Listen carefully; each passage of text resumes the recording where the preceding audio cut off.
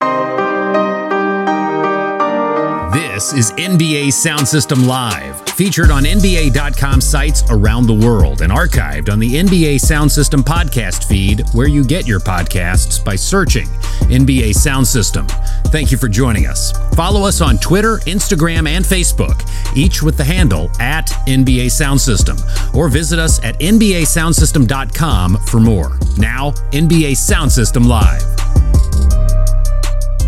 NBA Sound System Live up and running. A lot to get into this week. You can find us every week, 3 p.m. Eastern Time, noon Pacific, right here on the NBA Global Networks. I am Carlin Gay. He is Scott Rafferty, and it's his favorite time of the year. 48 hours away from his favorite time of the year. The NBA's trade deadline is right around the corner. Thursday at 3 p.m. Eastern. That is when the trade deadline is. Sometimes some deals kind of trickle through, Scott, after the deadline, but we're anticipating some movement. We just don't know how much.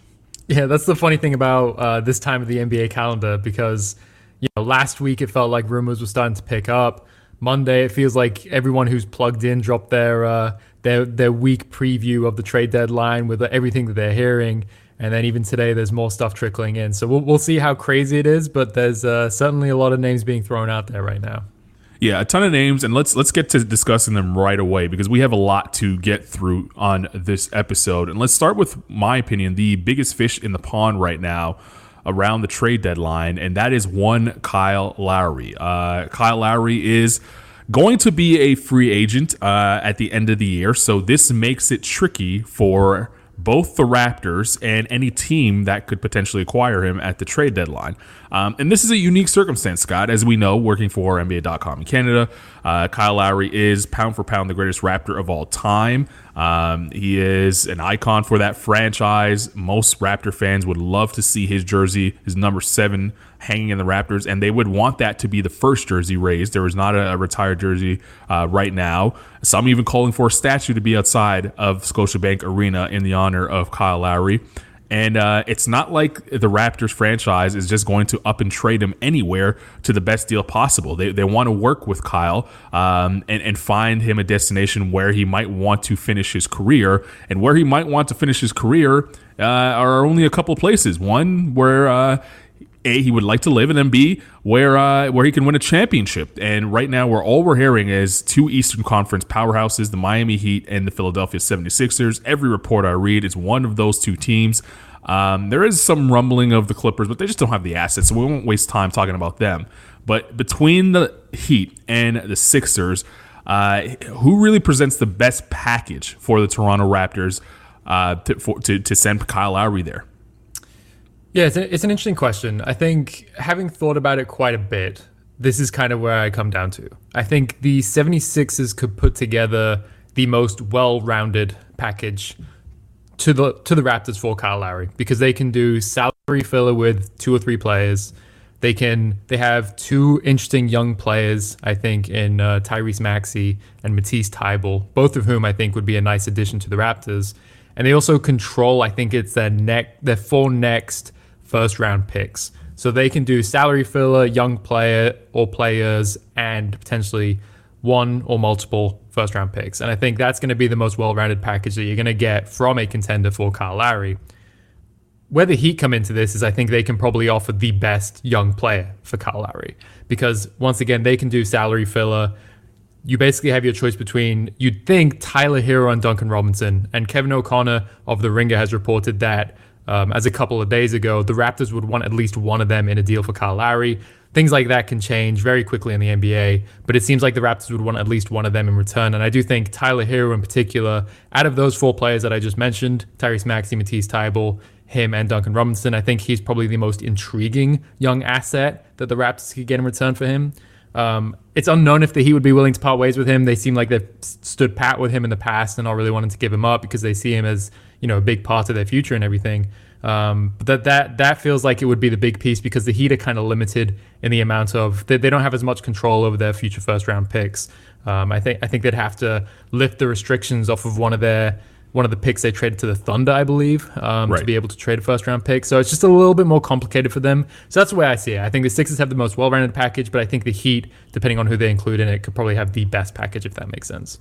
Yeah, with Philadelphia, it is complicated in the sense that, yes, they have the best package. Yes, they could probably offer picks, and they have the best probably young guys that you can get as a collective.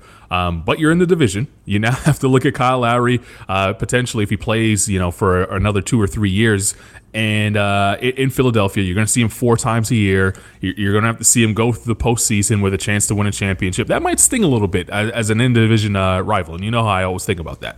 Secondly, the Raptors could, but on the bright side, the Raptors could get a Tyrese Maxey, who we really haven't seen much from, a promising rookie who can fill in the backcourt and be that backup to Fred VanVleet. And then you have Matisse Thybulle, who the Raptors, the last 2 seasons, have been a top 5 defensive team, and they're 21st in defensive efficiency this year. Thybulle's a guy who they could be in, and it's a guy that I don't think they've had really since Kawhi Leonard left. A guy where you could say, go lock down that other team's best player. They have a lot of great, capable defenders. OG Anunoby being probably the best defender when you put that in perspective. And he's a really good defender. Maybe one day an all-NBA defender or all-defensive team defender. But I think Thybulle gives you that one extra step. We're saying, all right, you can lock into this guy for, 48 minutes and let OG kind of roam and play safety, where I think he's really good at. And the Raptors, like I said, they need help defensively. It just hasn't happened for them. They've lost a lot of defensive talent the last 2 off seasons. Getting one back in Thybulle would be incredible for them. And then on the Miami side, there are rumors, a lot of reports out there that Lowry prefers to go to Miami, and there is interest there. And the Heat are looking at it like, well, if Lowry wants to come here, we could just wait 4 months and then get him in the offseason and sign him without having to give up a Tyler Hero, for example, and then really go at it next season to win a championship. But you do have to be careful with that because windows, as we know, championship windows close, and you can't really predict this stuff. That's why if you're the Heat, why not pull the trigger now? Lowry's healthy. If he's going to come there anyway, he's likely going to resign, right? If he wants to be in Miami. So get him now for the stretch run and try to make a run and get back to the finals and then maybe win a championship this season rather than waiting next year when you really don't know what's going to happen or what the world's going to look like. Yeah, I think the Heat, I think that they're my favorite fit stylistically for Lowry. I just think he'd fit in so well culturally with what the Heat do. He's that kind of player that they've always kind of gone after. I mean, he's basically just a point guard version of Jimmy Butler in the way that he plays, right? Mm-hmm. And I think he has the potential to fit in really well with Jimmy Butler and Bam Adebayo, giving them another shooter. That. He's like a point guard version of Bam Adebayo too, right? Yeah, like he could do it all. Yeah, two-way player, can defend multiple positions, is basically leads the league in charges what feels like every single season. Knockdown shooter, can play with and without the ball in his hands. I think that's kind of the piece that they need to kind of get them to that next level, which is really what makes Kyle Lowry such a fascinating player going into the trade deadline because, like you said, I think he's probably the best player available or the best player who could really change the title race in either conference. Because if he goes to the 76ers, that gives them a dynamic that they don't have right now. A guard who you can give the ball to and you can consistently make plays for himself and others. As good as Ben Simmons is, we kind of seen in the past how he can, when things get tight down in the playoffs, he kind of can move off ball more and play more in the dunker spot. And having one more player who can take that pressure, ball handling responsibility off of him would be a huge addition. And yeah, the Heat, I think that would just give them, a big three, really, to compete with other teams in the Eastern Conference and potentially the Western Conference. And, when you're looking at who they're going to have to play in the East, you're looking at other big threes. You're looking at James Harden, Kyrie Irving, and Kevin Durant. You're looking at Drew Holiday, Chris Middleton, and Giannis Antetokounmpo. Jason Tatum, Jaylen Brown, and potentially, like an Aaron Gordon or something. So there's a lot of firepower in the East, and I think he just makes a ton of sense on both teams, really. But I do like the fit a little bit more in Miami. Yeah, for on the Philly side, before we move on, a lot of people are talking about what it would look like with Kyle Lowry and Joel Embiid running pick and roll. It would look interesting with Kyle Lowry and Ben Simmons running pick and roll as well. Yeah, it would. To open up his offense a little bit to help Ben Simmons get some easier looks at the rim. So that's the story on Kyle Lowry. 48 hours away from potentially being somewhere else. There was I'm tentative to say report. I know that sometimes, and I didn't get the chance to listen to it as yet, I know sometimes Brian Windhorst gets taken out of context on his podcast, and I did see a report or a rumor that he had said that at the end of the week, no matter what, Kyle Lowry would have a new contract, whether that's in Toronto or where he ends up, if it's Philly or Miami, he's signing a new contract. So basically, Kyle Lowry free agency is happening as we speak. And that will determine where he ends up to kind of close his career, because he is 35. He ain't getting any younger. He's not 35 yet. He's going to be 35 actually on Thursday on trade deadline day. So so that is an interesting aspect as well. The team that does trade for him will be getting him locked in going forward. If you're listening to the Windy podcast, so. That's story on Lowry, but the Raptors have another player in the mix whose name is heating up, and rightfully so. Norman Powell is having an incredible year. He's having the best year, playing the best basketball he's ever played, and it's an interesting spot for him, because normally, if you're a team like the Raptors, this is a guy you would say, all right, we'll break the bank for him. We'll keep him. The problem is that the Norm Powell sweepstakes, or the Norm Powell, return is going to be quite an investment. He is expected to, according to Zach Lowe, make close to $20 million a year. And with the Raptors salary, situation as it's currently constructed, they have already paid Fred VanVleet this past offseason. They've paid Pascal Siakam, who now, who by making All-NBA is going to be being paid a little bit more than probably they would have expected. And then they locked in OG Anunoby. So those are three guys that they expect to be their core going forward. And to add Norm Powell to it, you're not going to be able to really build much around those four players if Powell's making $20 million a year. So do they keep him? Do they let him go? He's playing the best basketball of his career. What do you think about Norman Powell? It's worth mentioning, by the way, he does have a player option for next season, but it's $10 million or $11 million, I think it is. And it's, by all accounts, it seems like everyone is saying that he's going to decline that to become a free agent so he can sign a potentially $20 million a year contract next. The Raptors are in a tricky situation because it does feel like it's the right time for them to sell high on Norman Powell if they don't kind of envision him being a part of their future. Because I think I've said it before, but like, you really do have to keep in mind, like they saw Kawhi Leonard walk in free agency, get nothing in return. They saw the same thing with Marc Gasol, get nothing in return, and the same thing with Serge Ibaka, and get nothing in return. And now they're staring at the possibility of, if they did keep Kyle Lowry and Norman Powell past the trade deadline, potentially losing both of them as well for nothing in return. And that's what, 5 players who've been a part of their core and a huge piece over the last couple of years to get nothing in return for them. That would be a huge loss for them, even though they already have, their kind of core for the future in Fred VanVleet, Pascal Siakam, and OG Anunoby. So it is a tricky one, because you do have to ask that question is, if you're paying Norman Powell $20 million a year next to those guys, like, what is your ceiling for this team? I mean, Norman Powell's a great player, but I also think that right now, I wouldn't be surprised if right now is his peak. That's not to say that this is the best he'll ever play and he's going to drop off next season or whatever. But I think this is probably the best version of Norman Powell you're ever going to get. And I just do wonder, on a team like the Raptors, it feels like they need a better piece, or they can invest their money in someone who can move the needle more for them with the core that they have. So it is definitely a tricky one. You and I joked, I think, earlier that we're kind of surprised that that the Raptors haven't pulled him yet, because it does feel like they are going to trade him, or that's going to be the best decision for them. And by the way, they do have a game on Wednesday, the day before the trade deadline, against Denver Nuggets. And we were also joking about that. It's going to be fascinating to see who's on that injury report for the Raptors, if they keep people out, thinking that the trade deadline's the next day. But yeah, Norman Powell's a big name. It seems like he's drawing a lot of interest around the league by all reports. One team in particular I think would be very interesting for him is the Dallas Mavericks. I think he'd fit in really nicely next to Luka Doncic and Kristaps Porzingis. But I know I think Jake Fisher on Bleacher Report named about 6 teams that have been discussed in the running for him. So he's going to be a popular name. Yeah, he definitely is. I feel like all teams in the NBA would value Norman Powell highly. He's a guy that's averaging almost 20 points per game, and he's doing it efficiently, almost 50% from the field, 43% from deep, and a high volume. And he's continued his, we've seen this growth from him over the last 3 years as he's gotten more opportunity with the Raptors. There is one caveat, though, that it comes with Norman Powell, and I think Raptors fans know this better than anyone in the league, is you can look at those those numbers and say that Norman Powell's having an incredible year.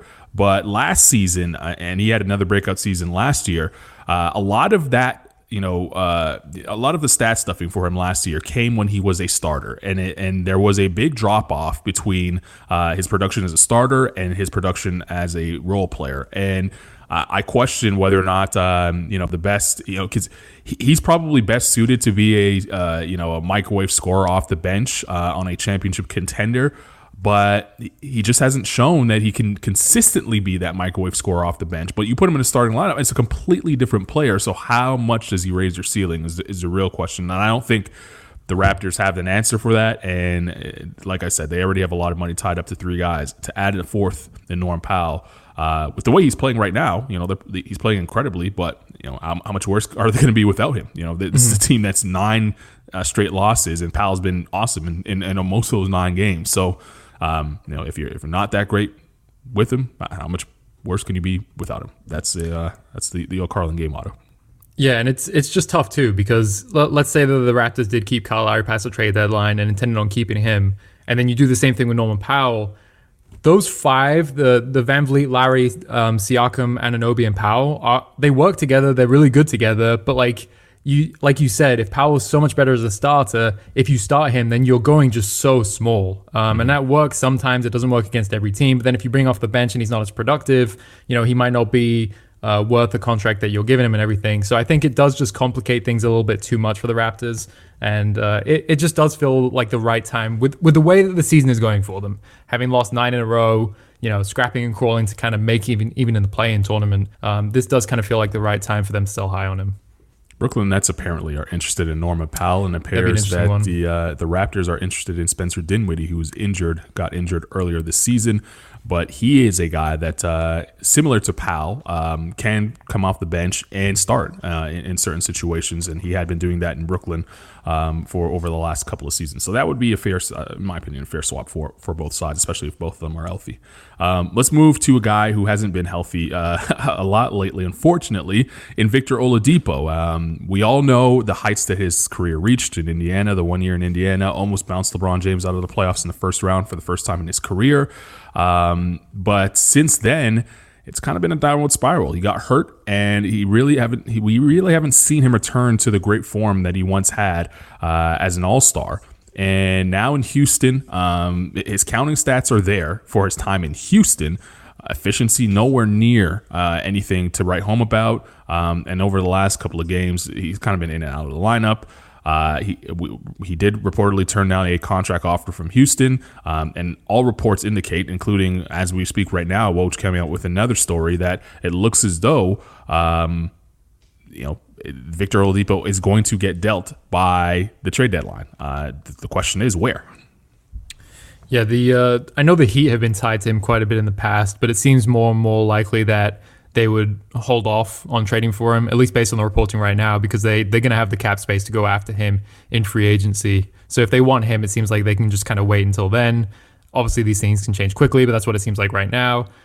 New York, the Knicks have been mentioned or tied to him quite a bit. They're going to have potentially the most cap space in the league this offseason, so they're going to have plenty of money to spend. It's hard to find a landing spot for him, I think, because at least with Lowry's going to be a free agent, like you said, at the end of the season, but you know what you can expect from Lowry. And sure, it could take him time to adjust to a new scenario, new teammates and everything, but he's been, one of the best guards in the league for the last 5, 6, 7 years or whatever, and you know what he's going to bring on both ends of the court. And I think Oladipo is just a bigger question mark, and especially given his age, where he is at in his career. I mean, some of the reporting points to him trying to maximize or get close to a max contract as a free agent. So, if he doesn't close the season really strong, how likely are you to sign him to that contract? Because if you don't, you run the risk of him going into free agency as an unrestricted free agent and just signing with any team in the league. So, yeah, it's very complicated. But it seems like the Rockets are confident that they're going to find a trade for him and get something in return for him.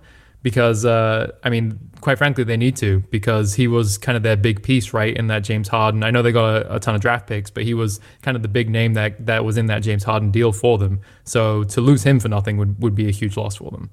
Yeah, it really would. And that's the story for a lot of these teams. That's what makes this trade deadline so intriguing, is that a lot of these players on the end of their contracts are their teams are hoping to get something back for them, but rival teams know that, and they're not giving up the king's ransom, so to speak, to get these players. Another one that's in that boat, or another team that's in that boat, is in Texas as well, San Antonio Spurs. We talked about Lowry being a big name. I think DeMar DeRozan is just as big as a name, but quietly. DeMar DeRozan is a guy, like you said, with Lowry, you know what you're going to get out of him.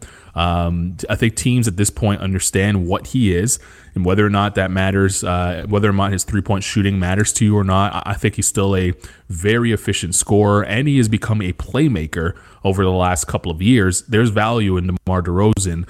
He's in the final year, potentially the final year of his deal. And San Antonio probably is going to lose him in the offseason for nothing if they don't get something done at the deadline. LaMarcus Aldridge in the same boat. Where do you see two of those guys ending up, and what should San Antonio do here as we approach the trade deadline?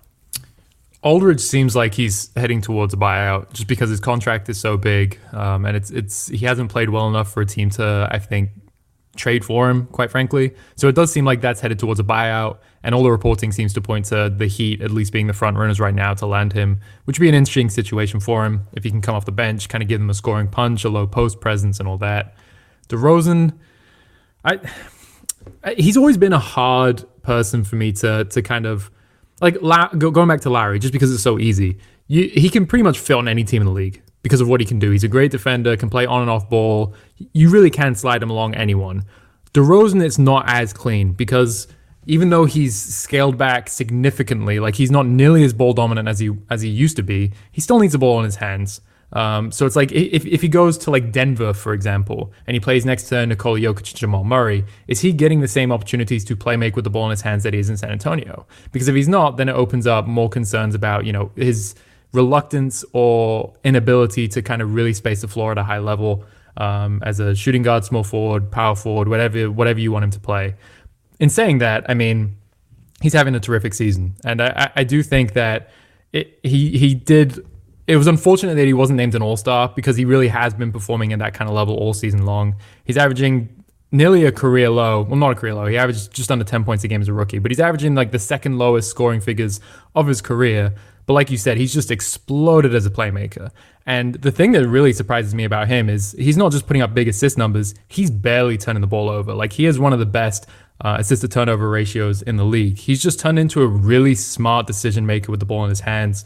And yeah, there's certainly some teams that could use that. I know you've talked before about how you kind of he'd be ideal in like a 6-man role, coming off the bench and just turning the offense over to him and letting him cook, and then he closes games when needed. I don't think he's at that stage in his career yet. I think he's way too good to be at that point. But it's just he's just a fascinating case in that like he's not necessarily the cleanest fits everywhere in the league, but there's no denying that he's one of the best offensive players in the league. And there's certainly some teams that could use his kind of offensive firepower. No question, especially if teams are going small. I think he can play in the front court as well. I mean, he's been playing power forward lineups. Yeah, he's been playing power forward for the Spurs all year long. You mentioned the usage. This is the first time since the sophomore season when he was 21 years of age, 10 years ago, since he's been under 24% usage percentage in his first season. So this is low for him, and still productive though, and still very efficient. That's the two things that I think people need to look at. The one thing though with DeMar, I know most people worry about his fit offensively. I think he's good enough that he'll be able to figure it out and now with his improved efficiency, he'll make use of the smaller attempts that he does get with the rock. Defensively, though, he is going to be an issue. He is going to be a problem. He's not a guy that has defended at a high level, even in his prime. And as he slows down, he's not. I'm not saying that he's over. It's over for him yet. He's still only 31. But as he begins to slow down, it is a problem defensively, and you are going to have to find ways to hide him. And that may be an issue when you get deep into the postseason, and there's no one to hide anyone on. As you mentioned, all those big threes in the Eastern Conference. There's a lot of big threes in the West too, and they could all cook. So finding somewhere where you can kind of, finding minutes for DeMar where he's going to be a liability defensively, and then he's not giving you all he can give you on the offensive end, that's going to be tough. And I think a lot of teams are weighing that. I would, and this is a dream scenario, I haven't heard anything, I haven't read anything, it just popped into my head now. It'd be interesting to see him in Phoenix with the Suns, and I don't know how they would get him, or if they would even be interested in trying to get him. But I think that the Suns could use a third scorer. I like DeAndre Ayton, but once we get to the postseason, he's not there as a reliable third scorer, and also he's very dependent on what Devin Booker and Chris Paul can do for him. And they just don't have anyone outside of Devin Booker and Chris Paul right now that is going to be able to put the ball on the deck and do, either create for themselves or create for others. And I know Mikal Bridges is everyone's darling. He's great defensively. He still has a little bit way to go offensively. Cam Johnson, a great shooter. He's not putting it on the deck. I think DeRozan could give him that reassurance as a guy that maybe give him 15 on a given night, and that might just be enough for them to keep the score ticking over on against really good defenses in the playoffs. Again, don't know how they would get him, but I think it would be a nice scenario for Phoenix.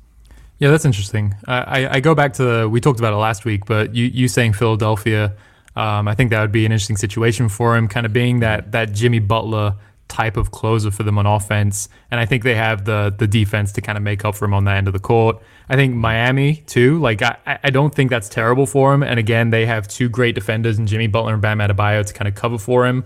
Offensively, not nearly as clean because Jimmy Butler's not much of a shooter. Bam Adebayo has extended his range out to mid-range this season, but he's still not much of a three-point shooter. So the three of them together might cramp spacing a little bit too much, but that's a possibility. I feel like I've seen, I don't know if there's any real reports behind it, but I feel like I've seen a lot of like Dallas tied to DeMar DeRozan in the past.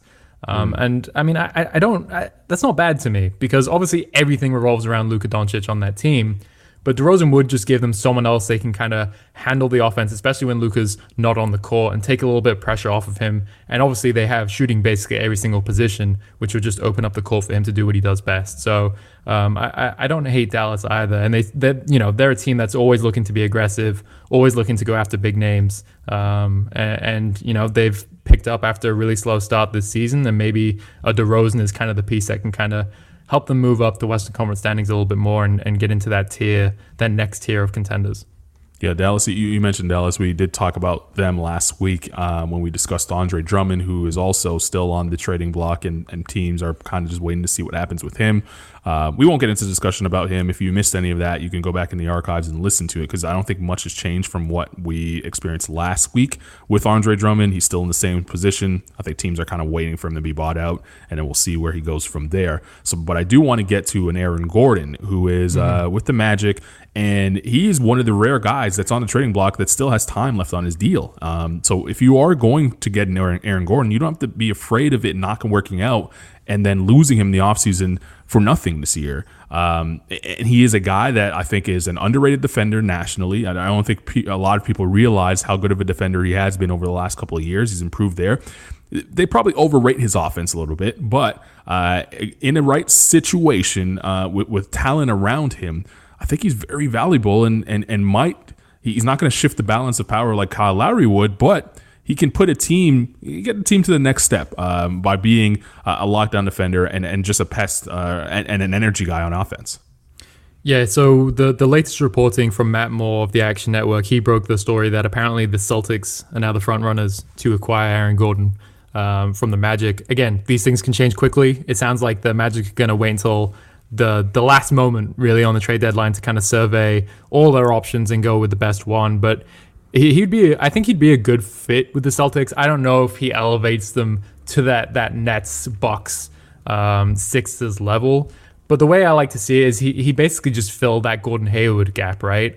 He's not Gordon Hayward 2.0 or anything, but he'd be that power forward. He'd be a multi-positional defender. He'd be a ball mover on offense. He's having a career year from 3-point line. He's been a little inconsistent as a 3-point shooter prior to this season, so that's a little bit of a concern. But I think, he has the ability to kind of replace a lot of what they lost in Gordon Hayward when he got signed and traded to the Hornets in the offseason. And he also fits the development timeline more of Jason Tatum and Jaylen Brown. So it's kind of easy to see the three of them being teammates together for the foreseeable future. And like you said about his contract too, it's not that he just has one more year on his contract. It also declines. He's on the books for $18.1 million this year and then $16.4 million next year. So that only adds to the intrigue for him around the trade deadline. And obviously the Celtics have that trade exception that they can use to get him without having to match his entire salary. So they tick a lot of boxes. It seems like they're going to be, if they don't land him, they're definitely one of the teams up there. I think that my favorite destination for Aaron Gordon, though, is the Nuggets. And there's a little bit of an overlap between him and Michael Porter Jr. because they play the same position. You might stunt Michael Porter Jr.'s growth a little bit by bringing him on. But I think, speaking of replacements, I think he's probably the best person available that the Nuggets could get this season who could replace what they had in Jeremy Grant.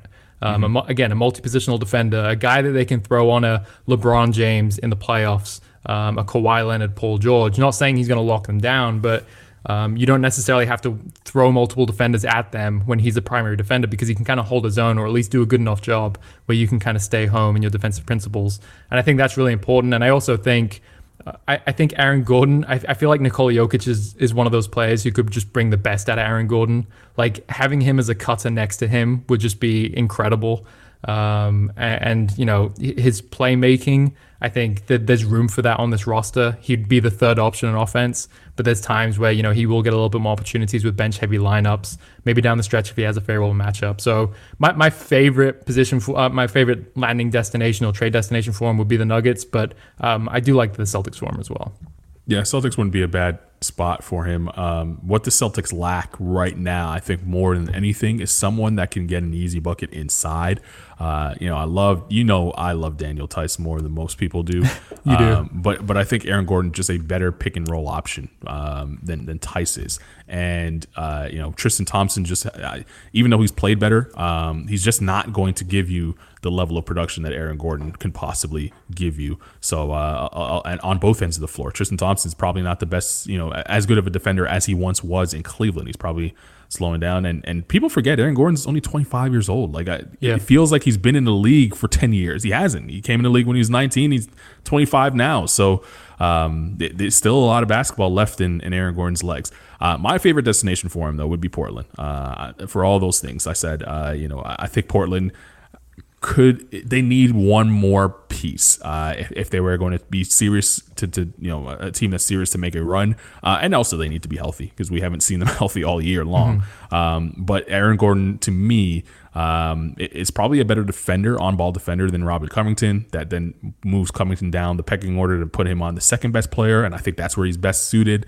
And then Derrick Jones Jr. is probably as good a defender as Aaron Gordon in my opinion, but his offense is just far behind what Aaron Gordon could provide.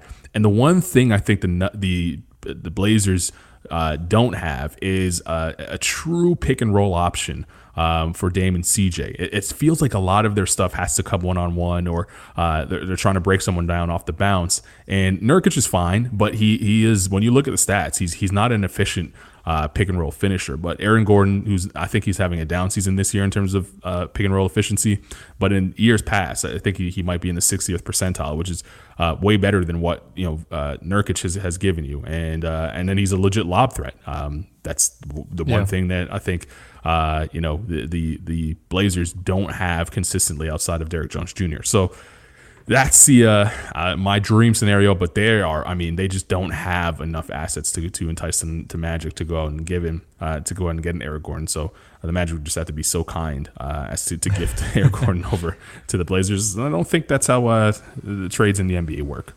I will say on Aaron Gordon and the Blazers, it's not even just his finishing out of the pick and roll. I think his playmaking out of the short roll would be huge for them as well, because they don't really have someone who, when someone is setting a screen for Damian Lillard, several feet behind the three-point line and the opposing team traps him, they don't really have someone who can get the ball and consistently pick teams apart in that short role like a Draymond Green or anything like that. So that would just be another element to there that he fit in really well.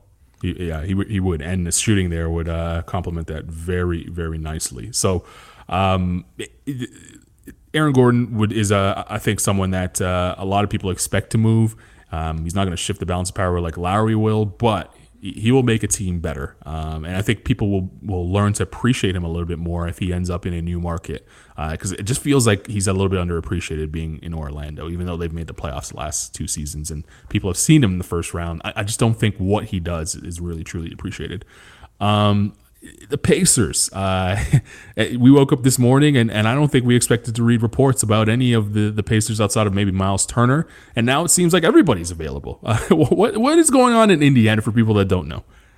Well, it seems like one, that Malcolm Brogdon they're at least sniffing around to see what they could get for him. And surprisingly, I've seen Domantas Sabonis' name mentioned in a couple of reports. Not to say that they're looking to trade him, but it doesn't also seem like he's untouchable.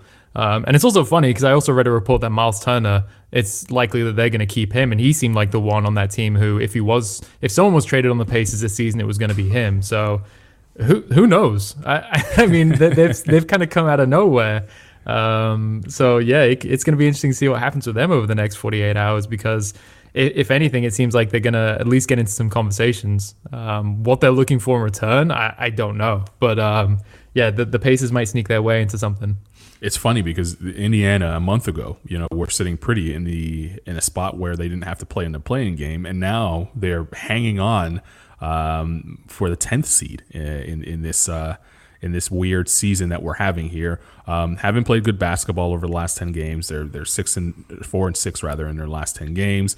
On the season, they're even in terms of points for and points against. It's not good. For whatever reason, they hate playing in Indiana. They're one of the few teams in the playoff race right now that have a losing record at home, and the other team would be the Toronto Raptors, who have a losing record at home, and it's not really their home. So we can understand why the Raptors might be struggling in Tampa. I have no idea why the Pacers, who normally are a good home team, are struggling at home. And it just feels like that front office is maybe making a decision like, hey, we got Karis LeVert. Let's see what we have with him.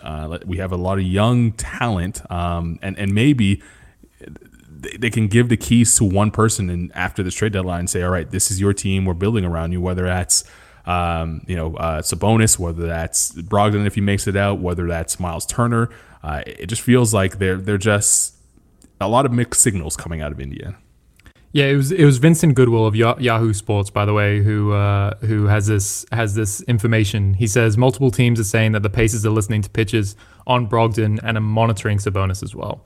One team that is very interesting is that Goodwill mentions that obviously the Clippers have been looking for a point guard or point guard help, and they've been linked to Lonzo Ball, like you said earlier, West, right? Yeah, but potentially getting someone like a Brogdon on that team, I don't know how realistic it is. It's probably not realistic at all.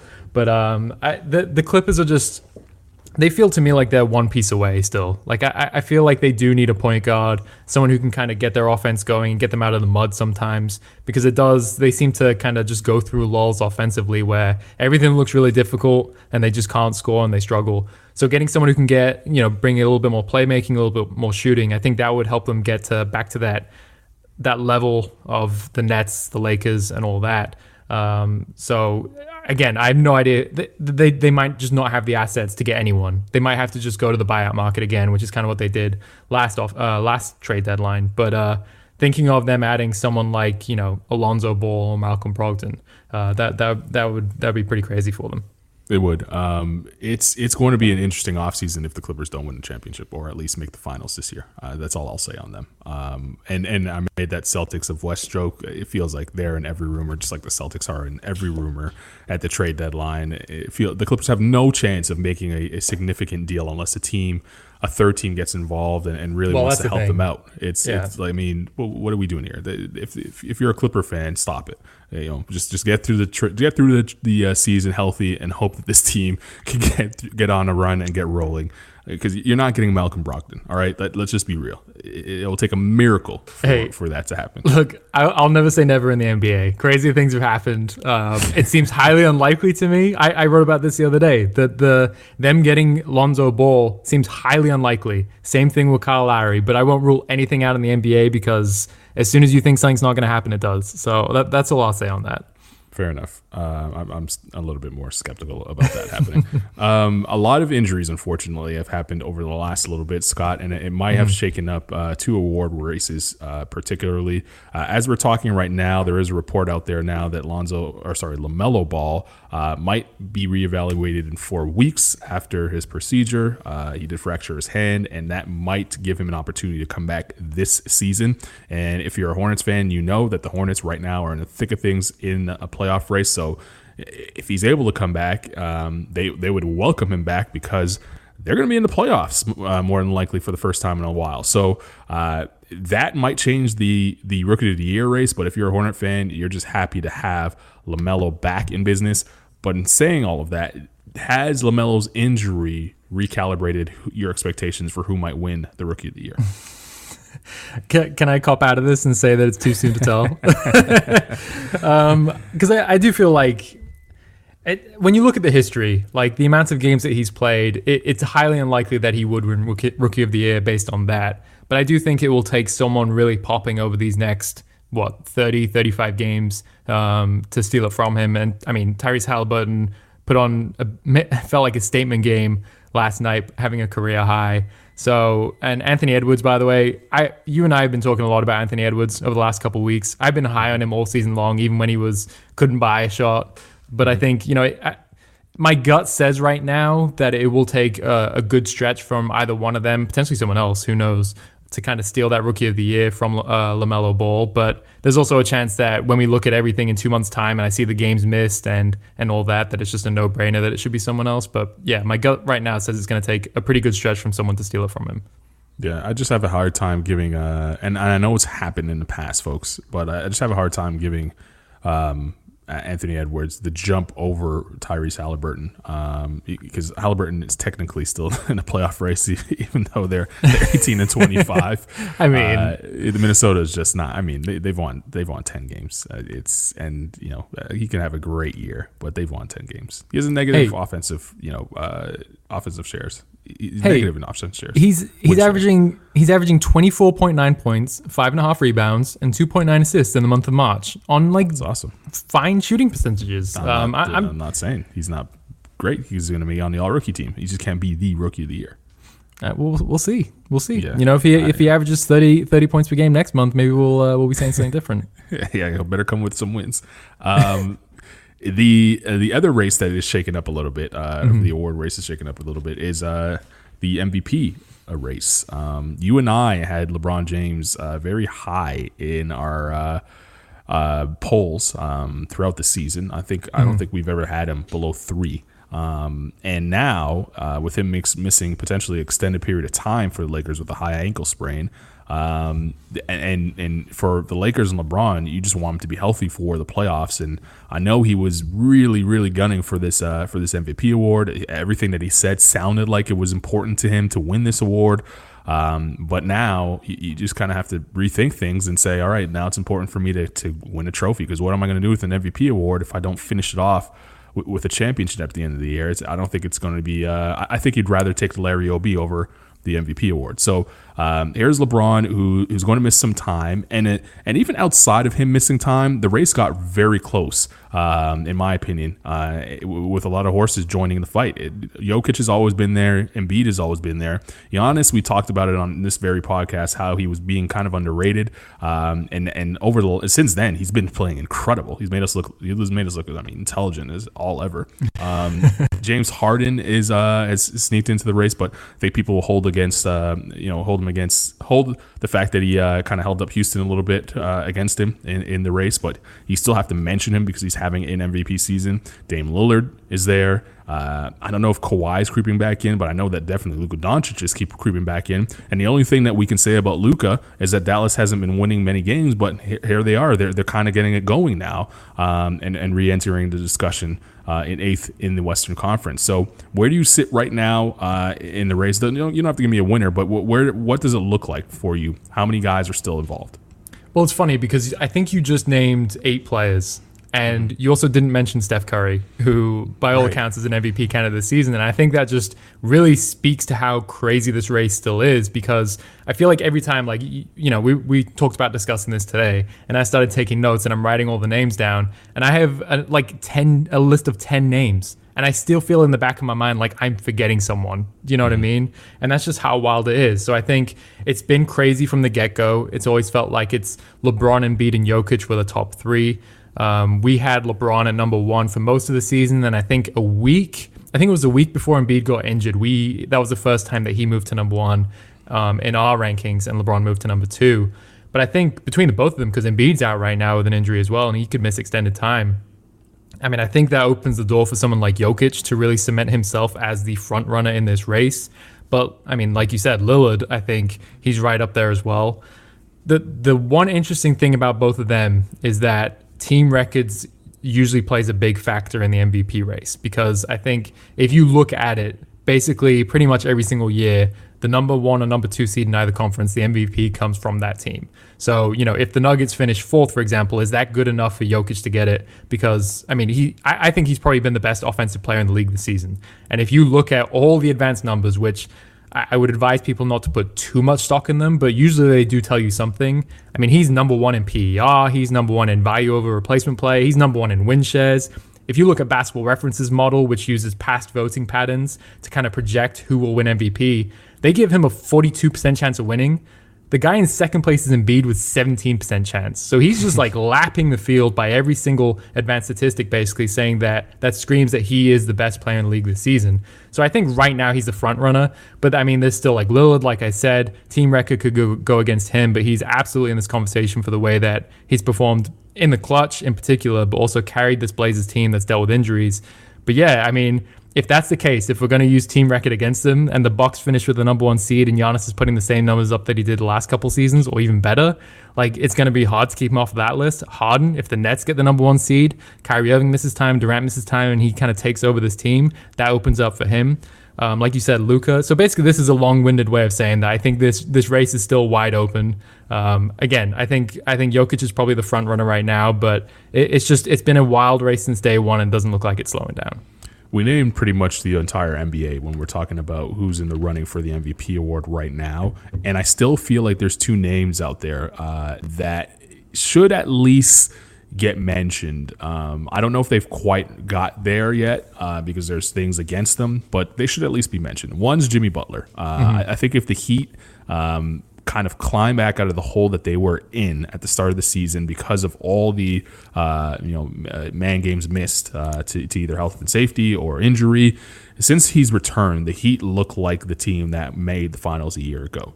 And if they're able to, they're right now they're very far out of a top 3 seed. But if they're able to get on some sort of a roll and make it a little closer, I think he has to have some sort of consideration. And then the other one, the numbers aren't there, but his impact is. And if the Phoenix Suns finish in first place in the Western Conference, I think he has to be in the conversation. They're not far away from doing that. They're 2.5 games right now as we speak.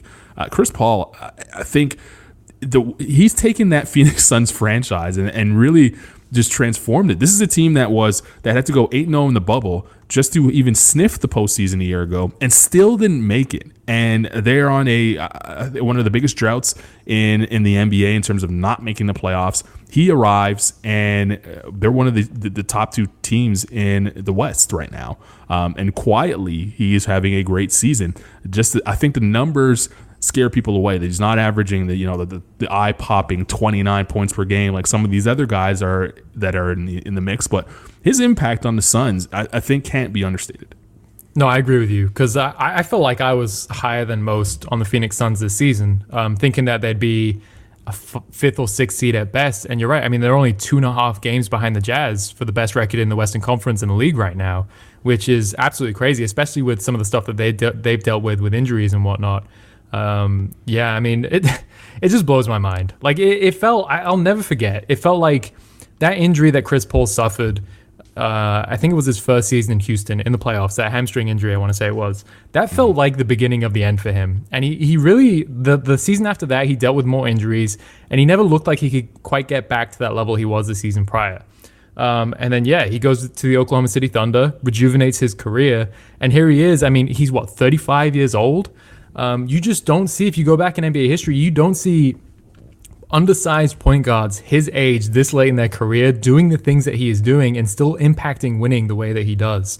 He's just transformed this Suns team. And again, like it's important to remember that this team, I feel like people were generally questioning whether or not they would make the playoffs this season just because the West was so deep. They're cementing themselves as one of the best teams in the league. I still think that my only hesitancy with that team is DeAndre Ayton, because I feel like it's just a big. They're going to be asking a lot of him very early in his career, and I don't know if he's at that stage yet for them to kind of go on an extended run. But I mean, it looks like they have outside of him pretty much everything that you'd want from a title contender, and that's not to downplay him. He's still very important to them. I like DeAndre Ayton. I think he's going to be a great player. But what Chris Paul has done on that team is incredible. He just continues to defeat Father Time in the similar way that we've seen from LeBron James. Yeah, I am with you on how surprisingly good Phoenix has been this year. I don't think they'll make a deep run, not because of DeAndre Ayton. It's just too much Frank Kaminsky for me. I can't take a team seriously that's playing Frank Kaminsky more than at sometimes 20 minutes a game. It's not for me. But look, we kind of saw this with like the Heat last year, for example. In the playoffs, they started Jay Crowder next to Bam Adebayo. They go to another level. Like Frank Kaminsky, I don't know if I'd bank on him playing big minutes in the playoffs. They might go small. LaMarcus Aldridge is actually, by the way, I think a sneaky. The Suns are a sneaky destination for him if he gets bought out. I think they can kind of use him as a backup center. Not to say that he's going to be the key to kind of get him to the next level, but I do think he would help kind of lighten some of those maybe backup center Frank Kaminsky minutes and everything else that they have going on. But I'm not too worried about them. I think we'll see a lot of Jay Crowder in the playoffs, small ball, things like that. Yeah, listen, too much Frank. That's all. That's all I'll say. That's all I'll say about that. All right.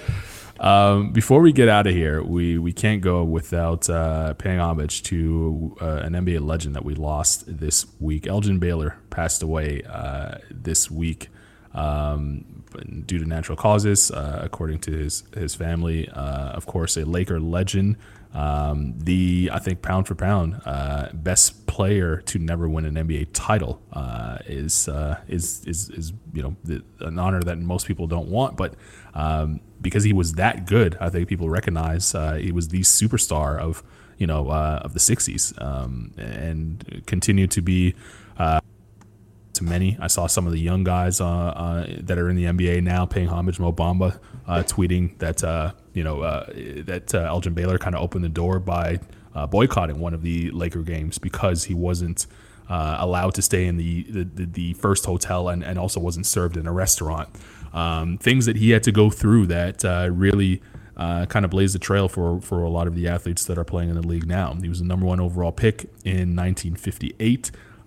He is spent 14 years with the franchise, 27 points per game, 13 rebounds, almost 4.5 assists.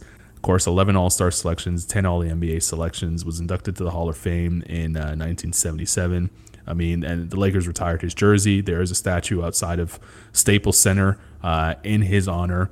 And Elgin Baylor, just a true superstar and one of the legends of one of the most famous teams in the world, in the Los Angeles Lakers. So our thoughts and prayers to the Baylor family, the Laker family, and everyone that had the opportunity to see him play and was affected by his passing. We lost him at the age of 86 years old. Scott, I know you had done a little research on Elgin Baylor. Was there anything that stuck out to you about reading about Elgin Baylor and his impact in the game?